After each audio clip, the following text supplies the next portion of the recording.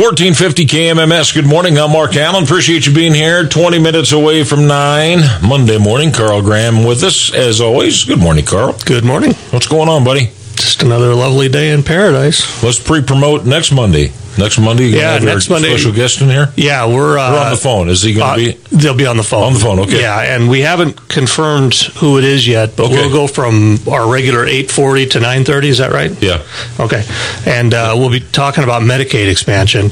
And I'm working on, I haven't confirmed who it is, but I've confirmed that it'll be somebody from Heritage Foundation. They've done a lot of good work on Medicaid expansion, and we'll talk about why that's not necessarily a good idea. Okay. And in fact, it's not a good idea at all. If you read the newspaper, all of the newspapers in the state pretty much have come out, not all of them, but most of the dailies have come out with editorials recently saying, yes, we should expand Medicaid. It's free money. Mm-hmm. It's not free money.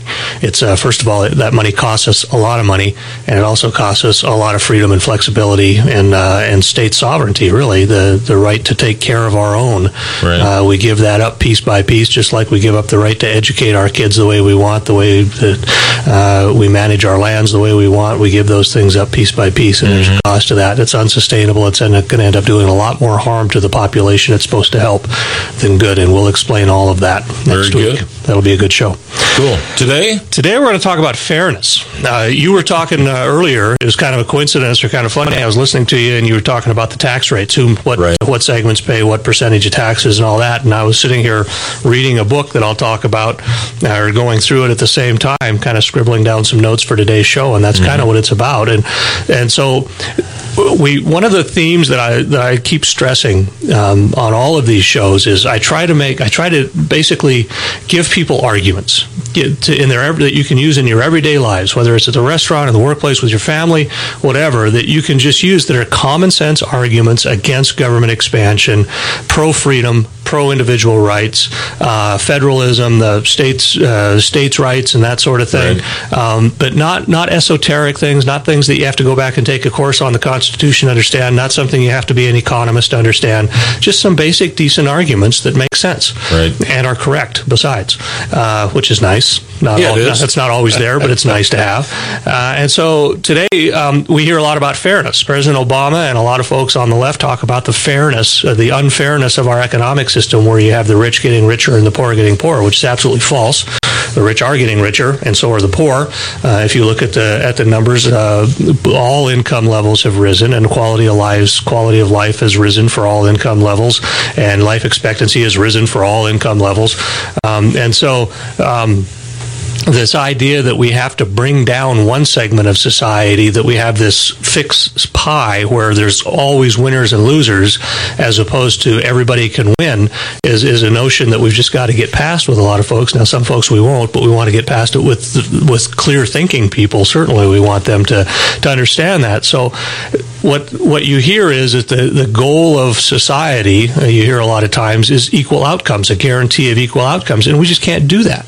It's not possible and do that and maintain any kind of freedom, because we're all endowed with different attributes. The opposite, just the exact opposite of fairness and justice is to impose equal outcomes. We're not going to force beautiful people to wear ugly masks or punish strong people by making them carry heavy weights around or deprive athletes of their talents. I'm never going to be an NBA star. I never was going to be an NBA star. Golly, that's not fair, but that's the way it is. If you want to enjoy basketball, you don't want to see people like me playing it.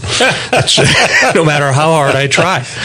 So why, if it's unfair to force beautiful people to wear ugly masks, or athletes to not use their talents, or strong people to carry weights around or whatever, if that's not fair, why is it fair to deprive risk takers, hard workers, people who are more productive of what they produce, just to make them equal to those who have worked less, taken fewer risks, or even just aren't graced with the same talents? Mm-hmm. That's not fair at all. And it's also not a free society that does that.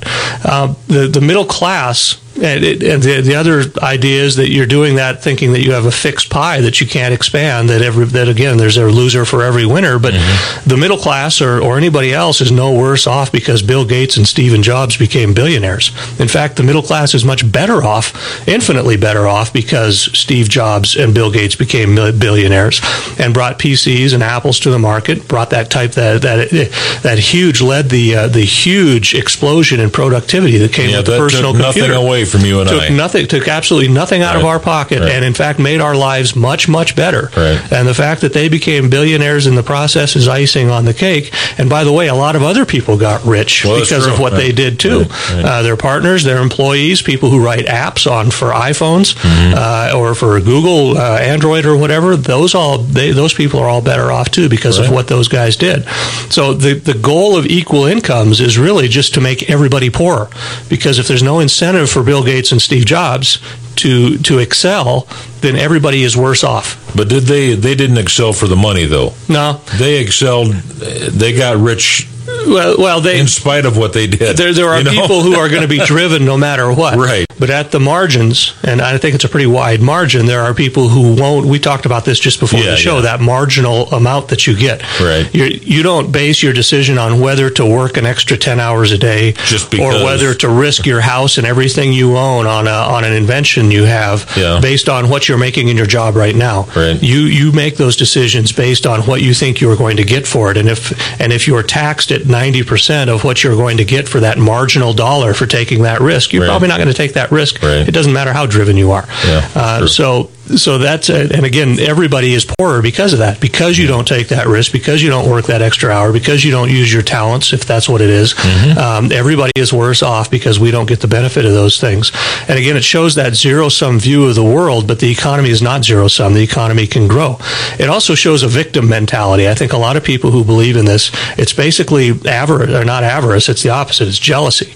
It's envy that drives a lot of this. It says it's not enough that I win, everybody else must lose. Or conversely, if I lose, it's got to be somebody else's fault, so somebody's got to be punished. Well, who's going to be punished? The rich. It must be their fault. They didn't earn what they got, or not even the rich, just the well-off. Didn't earn what they have, certainly. Otherwise, if it was possible, I'd have done it by now. And so they've got to be punished, and we've got to level the playing field. We've got to equalize the outcomes. And again, everybody's worse off. The producer mentality, on the other hand, looks for opportunities. They see challenges as opportunities. They don't see challenges as things thrown in the road in an unfair way, and they realize the pie can expand. Again, Gates and Jobs increased the size of the economic pie.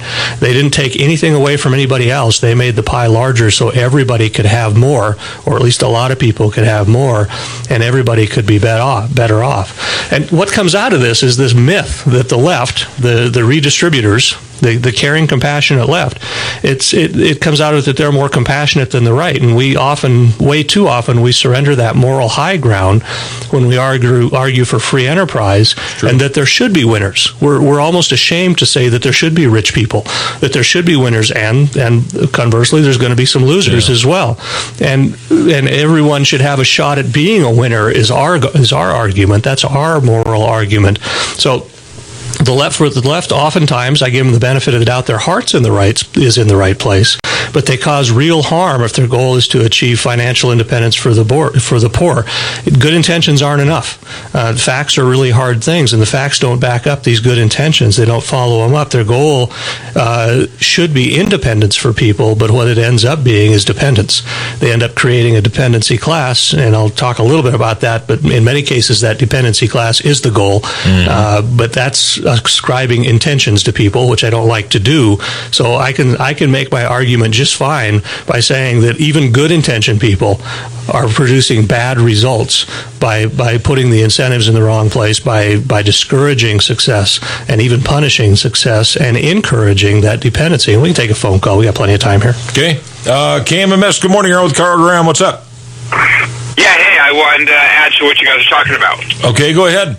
Let me turn the radio off here. The problem with the rich aren't paying enough taxes and this whole class warfare thing is that there are certain very rich people who don't pay taxes, and a lot of them it's the crony capitalism, the GEs of the world and whoever else, Exxon Mobil's or Google, who are cronies connected to the government, and they're the ones who we see that they didn't pay $5 billion or and then they get a tax break because they do green stuff, but they transfer that rich onto the everyday working rich or person who is successful. And so when they raise taxes, they don't get any more money from GE, who we all, left and right, can agree need to pay their taxes and don't because they're connected to the government. But the rich guy, the doctor, the lawyer, the successful businessman, whoever, the guy that makes $1 million or $500,000, his taxes go up, and he gets penalized for being successful and is kept back from becoming maybe even more rich and super rich. And the super rich guys who we're all pissed off at still pay no taxes. Yeah, if it goes from 36 to 40 or to 70%, GE is still going to pay no taxes because they're in bed with the government. You're absolutely right. And we've talked about this before, the problem of crony capitalism. We've talked about it in the context of campaign finance reform, where the money in politics, but the real problem is politics and money. And GE basically has had a business model of seeking subsidies, where they go out and they build things based on how much the government will pay them to build them, or how much they'll force consumers to consume their product. In the case of, not with GE ethanol, but certainly in the case of solar energy and things like Gotcha. that. And that's a great point. And they're the ones that are the problem, but that's a collusion between government and crony capitalists. Right. And it's not just GE. I mean, it could be an oil company. It could be, how about solar and wind? When you look at renewable subsidies, or you look at ethanol subsidies, that is nothing but crony capitalism. And they're cloaking it in good intentions, but all they're doing is paying off their campaign donors, and they're paying for the people who pay for access. Right. And the idea, I've always said the problem isn't politics and money, it's money and politics. Or the problem isn't money and politics, it's politics and money. If you reduce government's ability to pick winners and losers, there will be fewer people paying to be on the winners list and off the losers list. Right. And that's what's corrupted, our capitalist system. I mean, free market capitalism works until you get into bed with government, and government gets into bed with certain corporations or businesses, and then it all goes out the window. And then they blame capitalism for not working and being so corrupt. And what they bring in is the same cronyism, just called something different. I mean, it's what do you call it? Socialism or Marxism or fascism or corporatism or cronyism. It's all the same. It's big government in collusion with their friends, and the rest of us just suffer and work like peons out here. Yeah, and I'm gonna come up, Kevin. I'm gonna come up with a couple examples of that. It's a great point, and we'll hit on that here.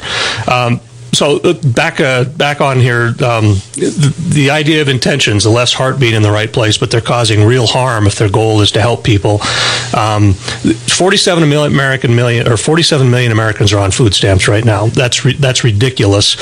Charles Murray made this great point. He said the tragedy of a $10 trillion welfare state isn't that it costs so much, but that it's bought so little. We haven't changed poverty rates. We haven't done anything in the war on poverty since the 60s except spend trillions and trillions of dollars on it to little effect. And you can find other government policies where it's the same thing, where you double education spending with zero impact on outcomes, on test scores, on education levels, and that sort of thing. So the war on poverty is another example of that. So let's talk a little bit about what's fair. And here's what we just brought up. Some companies that produce electricity from solar, wind, and ethanol get and often waste billions of dollars. We think of Solyndra, think of the battery companies that are sitting idle because people aren't buying electric cars. They get billions of dollars in subsidies, while the oil and gas industries that provide 20 times as much energy pay tens of billions in taxes, and yeah, they make large profits and they don't pay taxes on a lot of it, but they do pay billions in taxes if you look at them as an industry as a whole. Fairness. Is it fair that people who work 40, 50, even 60 hours a week to make ends meet have to pay taxes to support unemployment insurance for people that haven't worked for 2 years? And is that setting up the right incentives for the people who haven't worked that long to continue to pay them and make government basically a competitor for labor. They're competing for that labor. Is it fair that people who took out responsible mortgages and make their payments each month on time and make sacrifices to do that, tax those folks to subsidize people who acted recklessly, who were greedy, who in some cases even lied on their mortgage applications, and now they can't afford to pay them? Student loans is the next big bubble in that area, where unfortunately students are encouraged to take out loans that they will just never be able to repay. Yep. And it's a tragedy to come out of college, or not even to come out of college, with tens of thousands of dollars in debt that you know you're never going to be able to pay off, and you can't get rid of it either. Is it fair that 20,000 people are waiting for jobs on the Keystone XL pipeline, and it's being held hostage by the radical environmental agenda? With banks, big banks got huge government subsidies because of bad decisions, and now smaller community banks are paying the price. They got no subsidies, and they're closing down because they can't keep up with the compliance costs that are being put in place because of what the big banks did. Is it fair that the richest 3% of taxpayers now pay more than the bottom 97%, and they're constantly disparaged for not paying their fair share? Richest 10% of Americans pay a higher share of federal income taxes than the richest 10% do in any other industrialized nation, and they say that they're not paying their fair share, yet they're paying more than any other industrialized nation. The three counties that have the highest per capita income in America today are all inside the Washington, D.C. metro area. That's the only place. That's the place that's growing the fastest in the country, both in terms of incomes and every other measure of wealth. Let's see. Half the federal budget's going to come from young working people, and it's redistributed to old non-working people, which I'm getting close to myself. So Obamacare is a perfect example of that. It raises the premiums on young, healthy people so that it can lower the premiums for old, wealthy people. And nearly 4 out of 10 American households pay no federal income tax at all. They just don't have a stake in the game. So the point is here that free people are not free, or free people are not equal, and equal people are not free. If you're going to enforce equality, you have to stamp out freedom. And if you're going to be free, there are going to be unequal outcomes because people are different. They're endowed with different traits, different ambitions, different skills, different talents, and everything else. Free people, though, are wealthier and healthier. Not equal, but free people are wealthier and healthier. The most free countries in the world per capita income is $25,000. If you look at the least free countries in the world, it's $5,000. If you look at the most free, top 10 free countries in the world, life expectancy is almost 80 years. The least free, it's less than 60 years. And so free enterprise, freedom, measured by by a reasonable index, results in greater lifespans, greater income. So it's fair to have a merit-based society. It's popular. It results in the greatest good for the most people. And really quickly, there's a couple of books where you can get all the data you want for this and all the arguments you want. One of them is Arthur Brooks, called The Battle, and the other one is from Stephen Moore. It's called Who's the Fairest of Them All, and I'm going to give you a copy of the Stephen Moore one. I happen to have one right there that you can use. It's got a lot of great data in it, but the real moral arguments are in the Arthur Brooks. I'm going to do a blog post later today where I'll put these up there, and I'll put links to where you can get them. And if you want to go back further into the philosophy behind all this, so the Brooks and the Moore books are more kind of logical and data-driven arguments. But if you want the philosophy, you go back and read a short book from the 19th century from Frederick Bastiat called The Law. Lays out all of these arguments very clearly. You can read it in an evening. Frederick Hayek is another guy who's done a lot of work on this, on how centralized planning doesn't work and can't work. But he's a little tougher to read. And if you want to get his arguments in a very readable format, Hazlitt, Economics in One Lesson, is a great book. Again, one that you can read in a weekend, and I'll post these up there, and you can get these arguments, and again, use them with your friends, and just all these silly ideas that people aren't equal, the income inequality, the tax inequality, and all that. That type of really light and interesting reading, at least maybe I'm kind of weird in that way, but interesting reading will give you those arguments that you don't have to sit there and take it. You can argue back and make sense and hopefully get some converts.